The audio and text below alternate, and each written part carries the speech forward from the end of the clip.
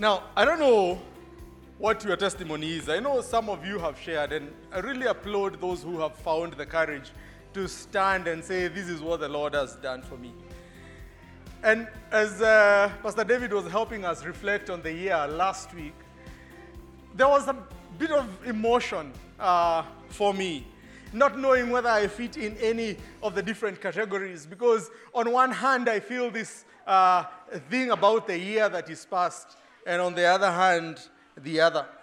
And I think the idea was to get us to appreciate the way the year perhaps has had this kind of mix of things.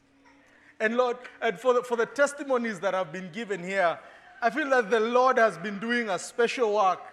And though the ones that we bring forth and talk about are the promise, the victories that God has won for us, even the hard times, God, in one way or the other, we must trust that He has used those testimonies, those unsaid testimonies of very difficult places you are in, perhaps still there and trusting God to get out, but His sustaining hand has been with you.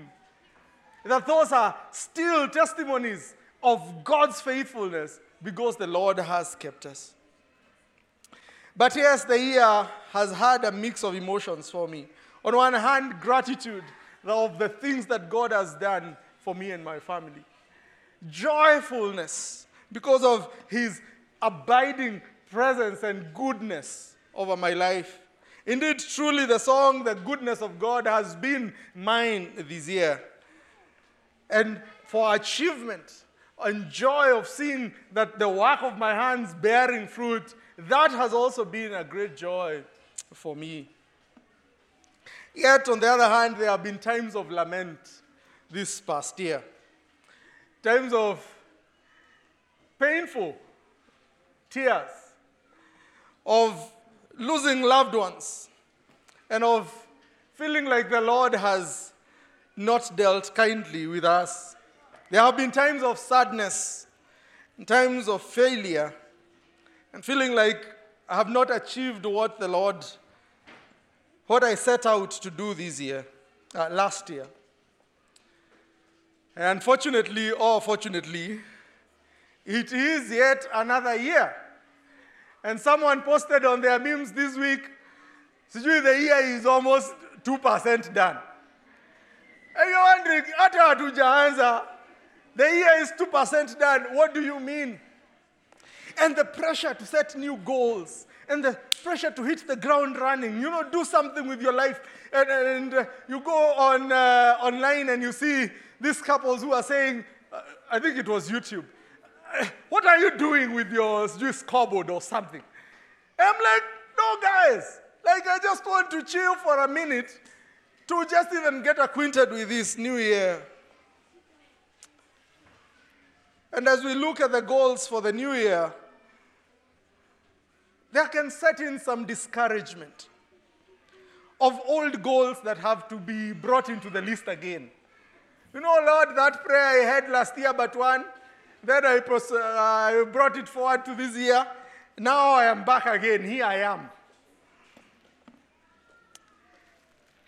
Sometimes it can be anxiety of wondering, will I fail again this coming year? Will it be a repeat of last year? Sometimes we have gratitude because at least we made it through. And your song this year has been, I made it through. I don't know how I did it, but hey, I made it through. Yet, with great hopefulness, we look forward sometimes because we have a clean slate. The year is just beginning. It's a clean slate. Like for me, the YouVersion app I had downloaded on my phone. By the end of last year, it was telling me, do you have how many remaining days? I wake up in the morning, I'm about to hit Christmas. It tells me, Mathenge, you need to work better on your goals. You have a number of remaining days. I can't remember whether they were 70 or 80.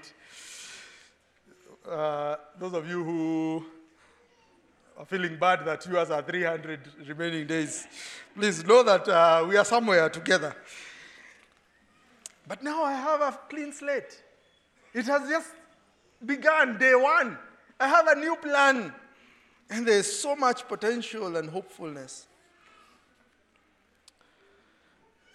You see, time has no fixed markers. There is no sun that stands still on January 1st. To say your time is over. Let everybody know if you have not achieved your goals, you have failed. Or time has run out on you. If your prayer was not answered, just know that God has not fulfilled his promise for you. And even though 365 days is a good period for assessment, at least for us, it's small enough, yet big enough for us to do an assessment of our goals and our achievements for the year and to track our progress of how far we are. We must remember that to God, this is not a KPI for God. God does not have like a time frame for which we must gauge him on his faithfulness. You cannot come to God and say, "Hi, God, you have failed me." Because how can 365 days lapse without you doing this? You say, "I had given you a time frame, and that has elapsed. So I'm sorry, I cannot trust you anymore."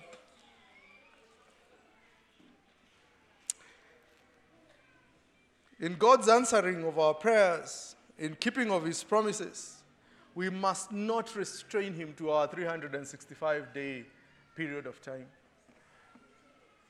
And I'm not saying that God has no regard for time. No, no, no. And it is not futile for you to use the 365 days to set your goals. Please go ahead and do that. He encourages us to do that, and he says, make your plans and make them known to him, and he will establish them for you. He is the God who ordained the 4 seasons. And he said that he put the 4 seasons so that as the world is revolving around the sun once, these 4 seasons will mark what a year is to us. And when he talks to us, he talks in matters of years. He talks about 70 years. He talks about 7 years. He talks about 400 years of slavery and 50 years of jubilee, 40 years of wanderings. God recognizes the time frame of years. But yes, even though he does, we must not rate him unfaithful because the year did not turn out the way you had hoped, or because there are a few things that he did not tick out of your box.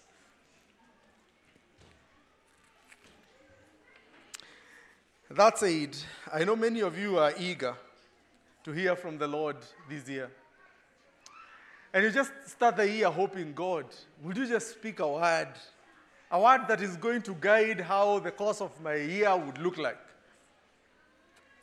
And some of us don't want the word in February. We'll be too disoriented by then. We want the word in January. Just the other day we were talking with Rev Maora, and he already has the word for his year. And I felt, what am I doing with my life? I'm wondering, God, na mimi nipatie the word of my year. Because I want to know how exactly my life I should orient it. When I sit with my wife and we are making plans for the year, I want to know this is what the Lord would have me do. Indeed, a word for the year God has for us. And those of us who desire to align ourselves with God's working, or experience the blessedness and the favor that comes with knowing what God desires for us this year, I think God has a word for us. And I think it is good for us to desire that from him. Now, I pray that God brings your word for the year somewhere before the year goes too far. But wait on that and trust him and say, God, I need direction. This is a fresh start for me. Give me direction. And may the Lord hear that prayer. Yet, even as we listen to God's word, 1 John chapter 2, verse 7 reminds us that when God's word comes to us, it does not come to us really as a new command. John himself says, I do not write you a new command. No. It's an old command. It's the command that has always been. You see, God's word is the enduring word. It does not change. Paul himself says, if someone comes to you and tells you, I have a new word from the Lord, any other gospel other than that which was preached last year to you, he says, let them be accursed. Because there is no new gospel. God's word is enduring, unchanging. It is constant. It's been over 2,000 years now, and his word remains constant. Yet, John will say, I bring you a renewed word. A word anew, the old commandment made new, because darkness is passing away, and as it passes away and the true light shines, God is renewing his word for us. So pray for a renewed word for this year, that the Lord will rekindle and bring you a new word for your obedience this year. You see, God is in the business of shedding darkness, rolling back darkness, bringing in light. Today, as every other day of this year, I hope that his word will continue to become new, fresh for you as you begin this year. Now, the big question then for me and you becomes, as we roll out into this new year, what is the big idea for you as a believer? I know maybe you've set your financial goals. I know maybe you've set your goals for what you desire to achieve in business, in family. But you as a believer, let me ask, what's the big idea? What's that big idea? What's that overarching thing that guides your life? You know, this is an important question for us to ask ourselves. As we start the year and as we make these goals, if they are going to become anything, if there is anything that is going to become of them, we must answer this question. What is the big idea for us as a believer? For you as a believing family? The clarity to this question is perhaps going to be like the compass that guides the ship in the high waters. And as you roll out into the high waters of 2024 and things become thick and there is a lot of things that you are going to have to navigate, your compass that tells you your true north perhaps might be in the answer to this question. What is the essence of your life as a believer? This is the kind of question that men encounter during dating from their girlfriends. You know, just when you are thinking that you guys are getting good, cordial, nini, she hits you with, by the way, what are we? Hey. And you wonder, sasa hiyo imetoka wapi? And these are all the kind of questions where you start now stammering, making jokes. No. At this point, and let me help the men here. At this point, she's asking, Abu, clarify where we are at. Give me clarity with where you are taking us. And suddenly you realize your slow but sure kind of policy of life is not working. She's asking for more, or she's out of here. Sometimes in marriage, there also comes a time when our wives ask us, what are we doing? You know, this time, it's not asking you to start saying we are eating ugali, all those. It's not asking a literal, what are we doing? Or we are looking at memes. No. It's asking, I am feeling a little disillusioned about where we are at in life. I feel like the big goal of what we are pursuing is becoming vague to me. I feel like the sense of purpose and vision, the sense of direction is becoming a bit skewed. Give me a greater goal. What is this mediocre life that we are living? What is a greater vision that you are laying for us as a family? So at this point, you either keep quiet, kabisa, plead the fifth until you have an answer, or you say something very profound that she's going to respect you for. But otherwise, you might find yourself deeper in that hole.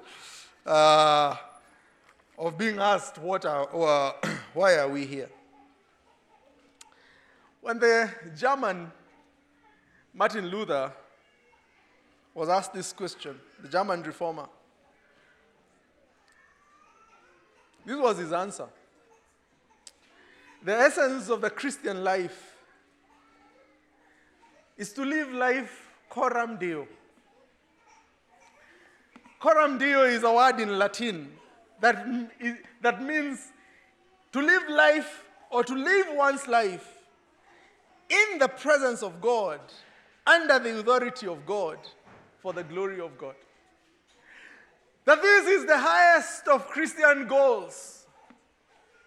That one should live their lives in the presence of God, under the authority of God, and for the glory of God. Imagine with me how differently your year would look like.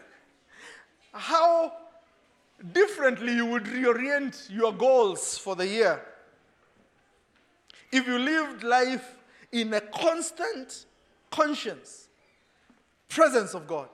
That you are conscious of the presence of God constantly. Imagine with me what it would look like if you lived in the full submission under the authority of God. What would it be for you, and how differently would you live your life or set your goals if you only pursued solely the glory of God this year? Today I want us to examine what it means for us to live constantly conscious of the presence of God. Turn with me to Joshua chapter 1, verse 1 to 9. And I will read.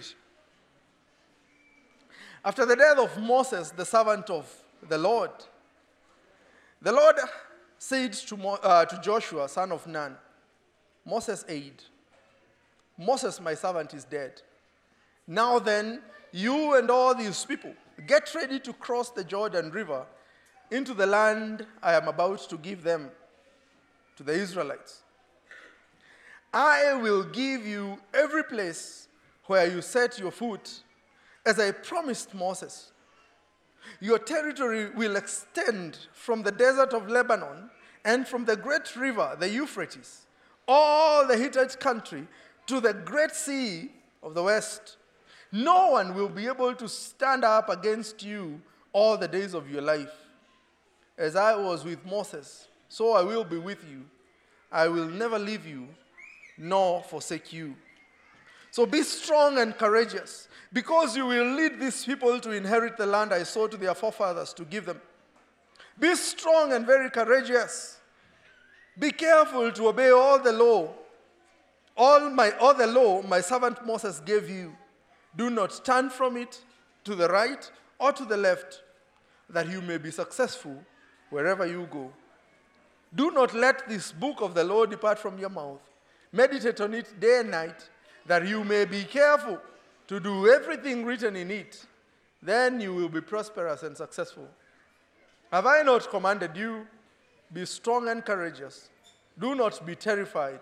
Do not be discouraged, for the Lord your God will be with you wherever you go. Now, this conversation starts between God and Joshua, but the context of which is the servant of God, Moses, is dead. Moses had led Israel for 40 years. He is the man who redeemed Israel from the hand of Pharaoh, the Egyptian. He has led Egypt.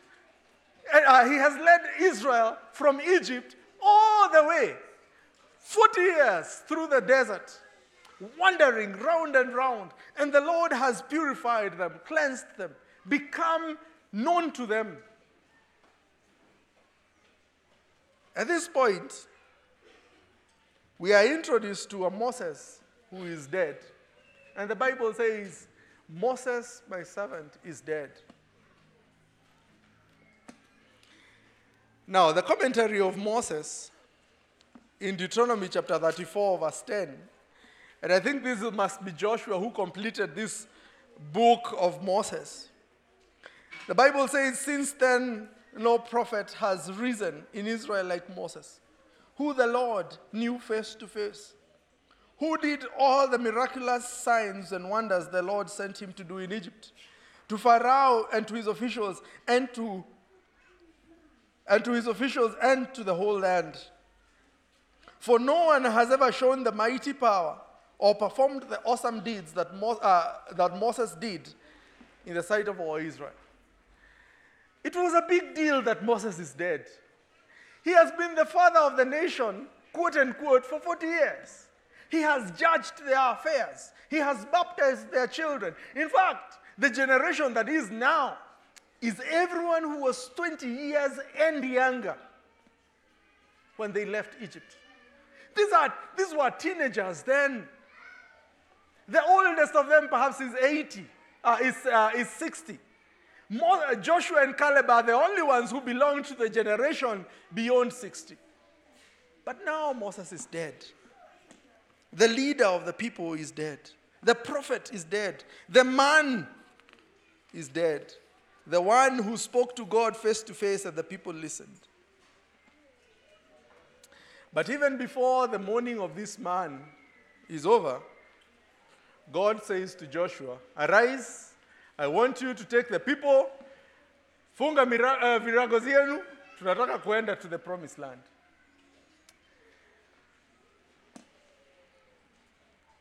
I can almost hear Joshua say, "But God, can we just chill a little bit? But God, as in, can't you see there are things that are happening here that perhaps just require us to take a breather or a break? A new season is knocking at the door of Joshua, but perhaps he does not know whether he's ready for it. There's been a lot happening," he might say. "I'm not even sure I am up to this, Lord. First, I've lost my mentor. I've lost my friend. I've lost my father. I feel a little disillusioned. I feel a little discouraged. Lord, things have not ended as I hoped. Things have not ended well this past year." Could that be you? Maybe also saying with Joshua, I am not ready for another year, Lord. I would just like life to stop fast for me to breathe. Secondly, Joshua might say to the Lord, "Lord, I have been here before. This crossing over to Jordan is baggage for me. The last time we were here, we were many of us, but you see, that whole generation has passed, and only I and Caleb are remaining. There's a lot of pain associated with crossing the Jordan. Lord, I remember the disobedience of these Israelites, the unfaithfulness to your command, the rebellion they raised against Moses, until you sent us wandering for 40 years in the desert. Lord, I don't know whether I'm ready to go back across the Jordan. Forgive me, Lord, but I'm not too eager to start the year yet." Though the Bible does not tell us these exact thoughts about Joshua, it's hard to ignore how the Bible repeatedly says to Joshua, "Be strong and very courageous." In this chapter alone, "Be strong and very courageous," repeated more than 3 times. Be strong. Have I not commanded you? Be strong and very courageous. Perhaps to point us to a discouragement that was already in the heart of Joshua at this point.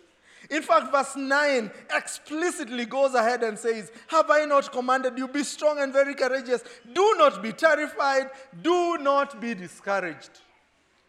I would imagine perhaps Joshua was discouraged because of the events that had happened before this. I don't know whether you have had a year like Joshua, or maybe feeling discouraged like he would be. Things didn't pan out as you had hoped. Maybe you lost a friend. Maybe you lost a loved one. I would just wish that things would just stop fast. Like, God, just let things stop fast. Maybe you lost a job last year. Maybe a relationship that you had built for a long time came to an end. Maybe there are some opportunities you had really hoped for and they did not pan out. And you're just like, Lord, can we just stop fast? And you don't know whether you can move forward into the new year with this pain and sorrow and bitterness and tears that you wish things were not the way they are. Maybe some of you are tired of caregiving. And it's been a year and another year, and you are just hoping that this year I wouldn't have to go to hospital again because of our loved one. And you feel like, God, will you just give us a rest? Maybe it is your grieving. Maybe it is debts that are just accruing. Maybe it is a marriage that is not working, and you're just wondering, God, am I moving this way into another year, really?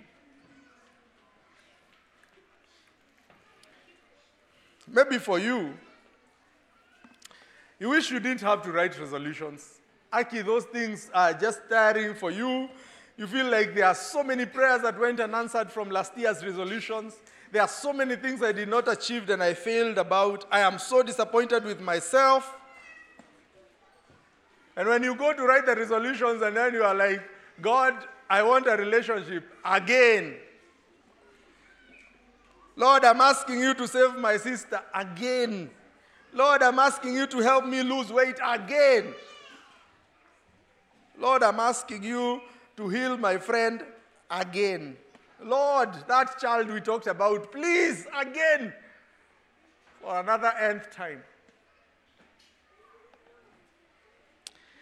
And it feels like for you, the new year is just a transfer of the old baggage,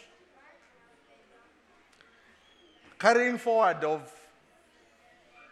hopes, dreams, and desires that were unfulfilled from last year. Let me say this to you. God knows that. God knows that. God is not ignorant of those feelings that you carry. God sees the things that you are going through. He knows, He calls you to arise, not without care or knowledge. He knows and He cares. So you can trust Him. When He says you to move, when He asks you to move into another new year, even if you feel discouraged, trust that He knows exactly what you feel and come to Him. Secondly, Joshua must have wondered to himself, am I really able to take up the role of Moses? As in, Moses' shoes were really big shoes to fill. He has led Israel for 40 years. He has seen how a rebellious nation has kept Moses on his toes, close to God. They arise against him. There has been politics that he has had to deal with. There's so much work that Moses was doing. As in, leading almost 2 million people across the desert that long is not some easy job. And now God says, arise and possess the land that I promised to Israel and to your forefathers. This promise that had been for Abraham, Isaac, Jacob, the one that Moses was unable to do, to get them across the Jordan. You are the one to do it. God, I'm not sure yet about this. Oh yeah, and by the way, a great territory. Not just the Tikawan town across the river Jordan. It is the present day Israel, Jordan, Kuwait, Lebanon, half of Iraq, part of Saudi, and part of Syria. When God is calling Joshua here, that is the extent with which He's saying, I want you to go and possess that territory. God, really, am I able? I'm just one guy. Am I really able to do this? Secondly, Joshua may have wondered to himself, as God promised him conquest, and he said, no one will ever be able to stand against you. But Lord, have you met these Israelites? These guys can give you one very sad day. In fact, not long after this, they will cross over on the other side and a guy will decide to hide some things that are consecrated for God, and 36,000 people die simply because a guy hid stuff. And you say, Lord, am I able to? When you say that no one will stand against me, really? How can I be sure about that? Oh yes, and on the other side of Canaan lies tribes. The Cushites, the Canaanites, all of them been preparing for 40 years for the incoming of Israel. You see, for the 40 years of wandering, later on when we see the Rahab, that already the message had gone out there, that these guys are coming to possess this land. And they have been given a 40-year window to prepare for them. I'm sure perhaps even the wall of Jericho, when they were first going across the Jordan, no one perhaps had that wall maybe never existed. But now they've had 40 years of reinforcing it. Joshua knew exactly what he was up to, what God was asking him to do. Across the river, there lay great work to be done. And he may have wondered to himself, will God's promise stand true? Will I deliver? Am I wise enough? Will I earn the respect or the acceptance of these guys? And like Gideon, he may have desired a sign from God. Or like Moses, say, how will I know you will be with me? But God says to Joshua, be strong and courageous. Do not be terrified. Do not be terrified. Mostly, many of us will share in this concern of Joshua, the uncertainty that comes with a veil that conceals the future from us. We look to the other side and we do not know what lies on the other side of this year. And that can set in not just discouragement from our past failures of the last year, but also anxiety, because how do I know? How can I be sure? The fear of the future. It might be more comforting for us if we knew how the next 365 days are going to look like for us. And yes, though we have these great and precious promises from God, and though he tells us to commit our plans to him, and though he says, I hear your prayers and I will answer them, I know even your heart desires. Where, Lord, how can I be certain? Still remains a question. Lord, how can I be sure you will answer me? How can I be confident that you will establish my plans? You know, truth is, you can never know. God has been pleased to hide the future from us. And all those plans you have, it's hard for you to know whether they will be established. Yet, he says, I am the one who determines every result. And even though you may feel like a man who tosses the dice and not sure which side it will land, the Lord says the lots are cast, but he's the one who orders the outcome. So are you crippled by uncertainty? Are you afraid to even plan for the future because you have no control of it? Do you fear failure? Do you fear disappointing yourself or being disappointed by God? Do you see the task ahead of you like Joshua and you think to yourself, oh God, this is too great for me? This is my encouragement to you. Trust the character of God. Before you quit on God and before you limit yourself, have in clear view what the character of God is. His faithfulness, his power, his heart, his truthfulness. And when he says to Joshua, the young successor of Moses, with very big shoes to fill, the one who perhaps was plagued with anxiety and discouragement at the same time, when he says to him, as I was with Moses, I will be with you. I will never leave you and I will never forsake you. I, the Lord, will go with you wherever you go. I hope that you will hear those words as yours truly, as God pronounces and proclaims to you the very same assurance. You see, God did not give Joshua any other fallback plan. He did not say to Joshua, okay, lay down a fleece like Gideon. I will put some dew and you will see it. The only assurance he says to Joshua, a Joshua who may have been disillusioned, disappointed, discouraged,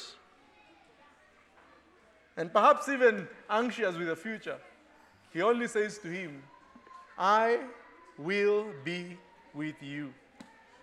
That's the one sure promise that God gives Joshua.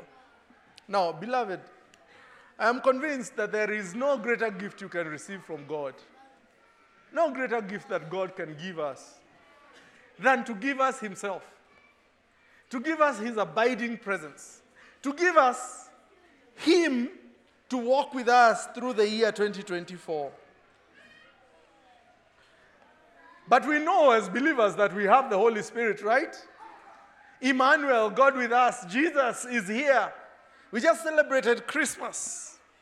So we know truly that God is in our midst. So let me put it differently.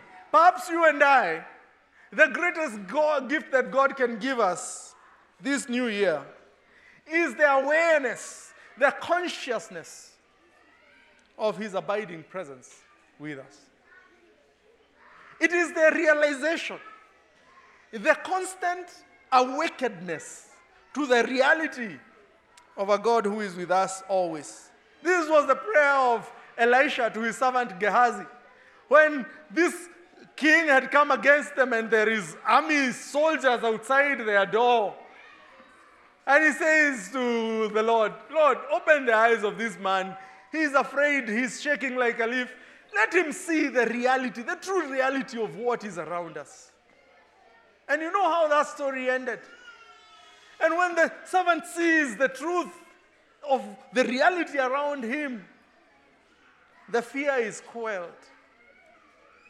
The raging fear, storm inside, suddenly finds calm. May the Lord open our eyes, truly, to see the truth of the spiritual reality around us, his presence around us.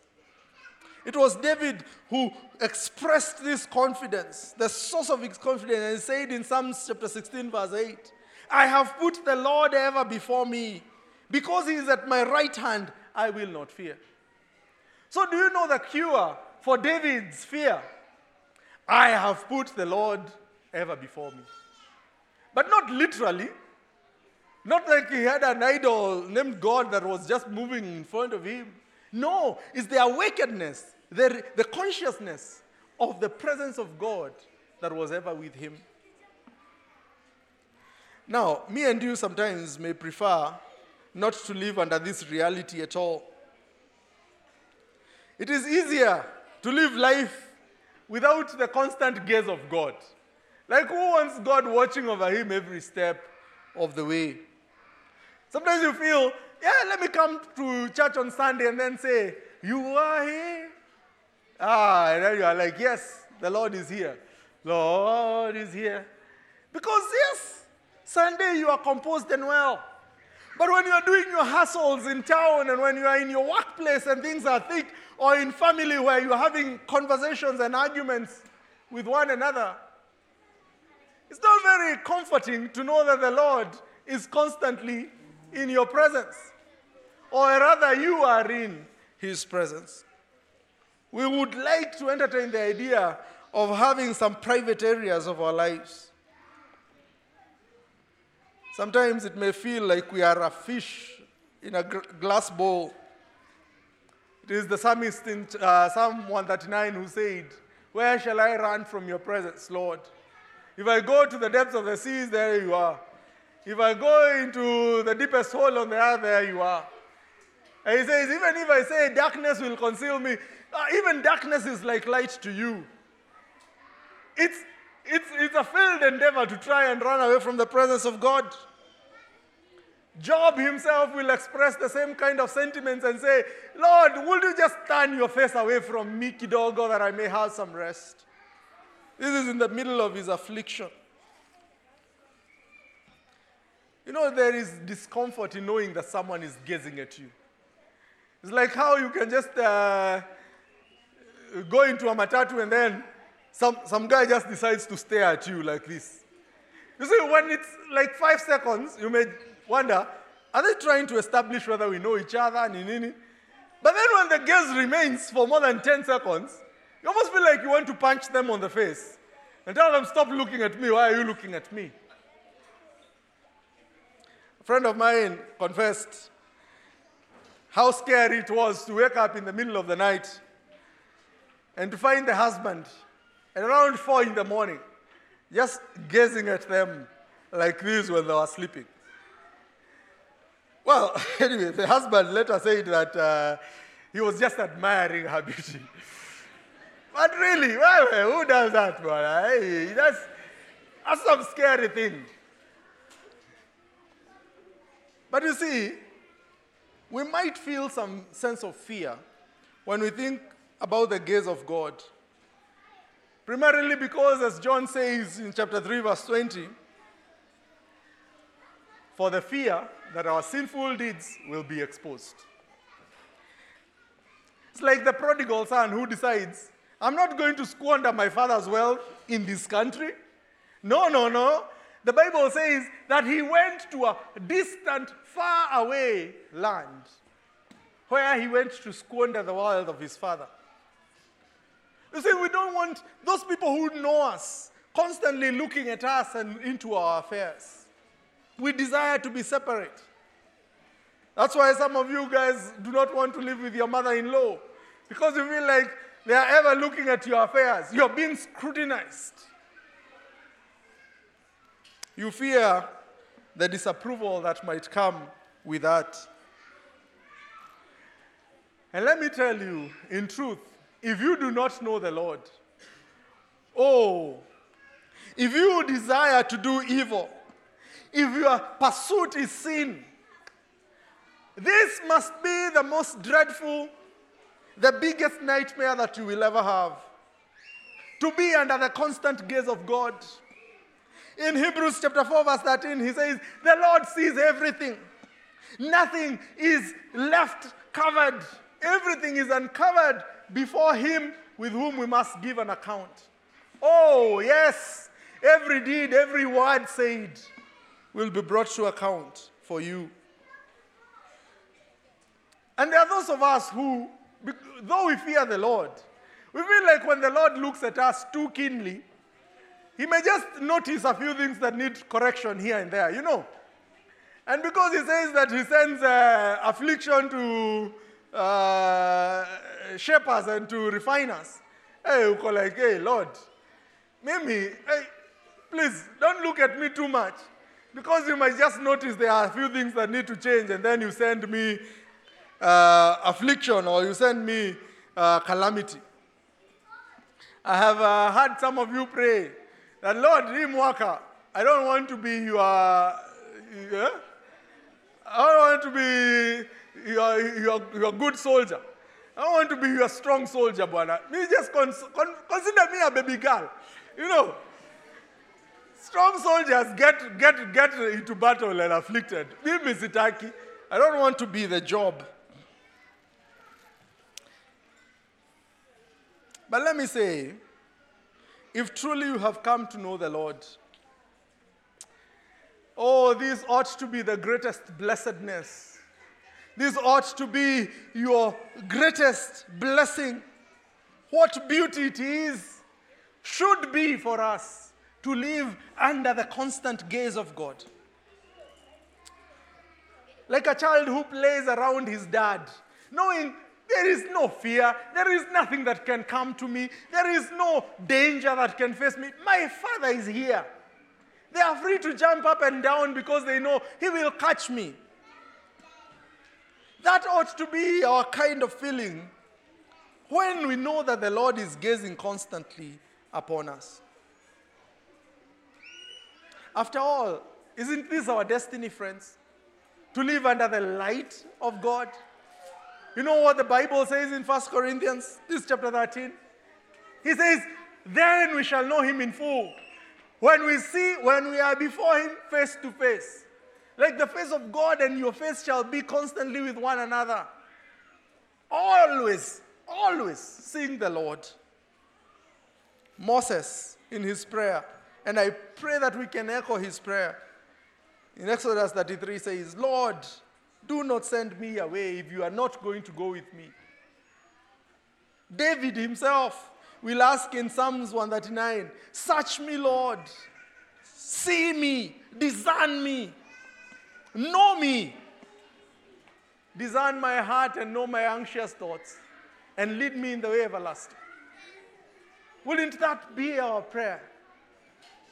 That the Lord, let your gaze be upon me. I don't want your gaze to go away from me. I want you to gaze on me.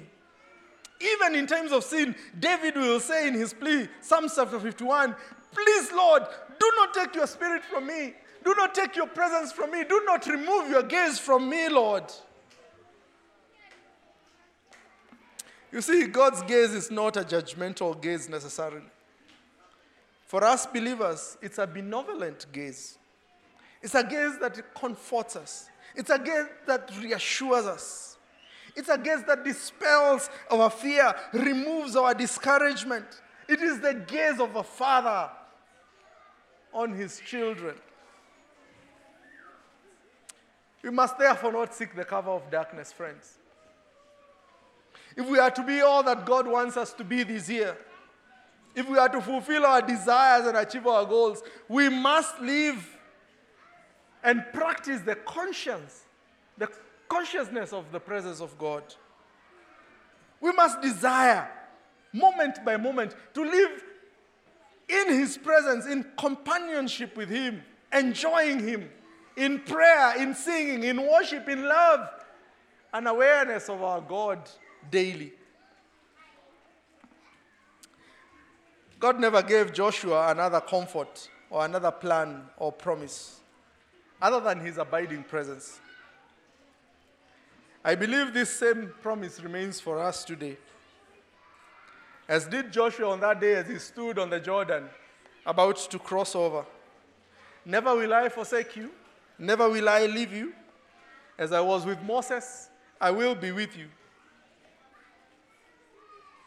Wherever you are, whatever you do, whenever you are, I will go with you, even to the very end of the age, as Christ said to his disciples. So I ask again, are you discouraged from last year? Are you fearful of the new year? Let this be your only comfort. That even though you walk through the valley of the shadow of death, even though you will walk through the valley of the shadow of death, he says, I am with you. I will comfort you. With my loving eye upon you, I will guide you. How comforting it is to have the gaze of the Lord on us. The hymn writer wrote and said, I must have the Savior with me, for I dare not walk alone. I must feel his presence near me, and his arms around me thrown. I must have the Savior with me, and his eye the way must guide, till I reach the vale of Jordan, till I gain the other side. He says, I must have the Savior. I must have the gaze of the Lord on me. then and only then shan't my soul fear nor ill. As he leads me where he will, then I will go without a murmur, and in his footsteps I will follow still. I pray that the Lord may truly cause his face to shine upon you this year. That he will constantly have his gaze on you this year. And that you will constantly be aware of his gaze on you this year wherever you go. And may his presence truly bring you peace today and every other day that you are going to live in the year 2024. May the Lord bless you and keep you.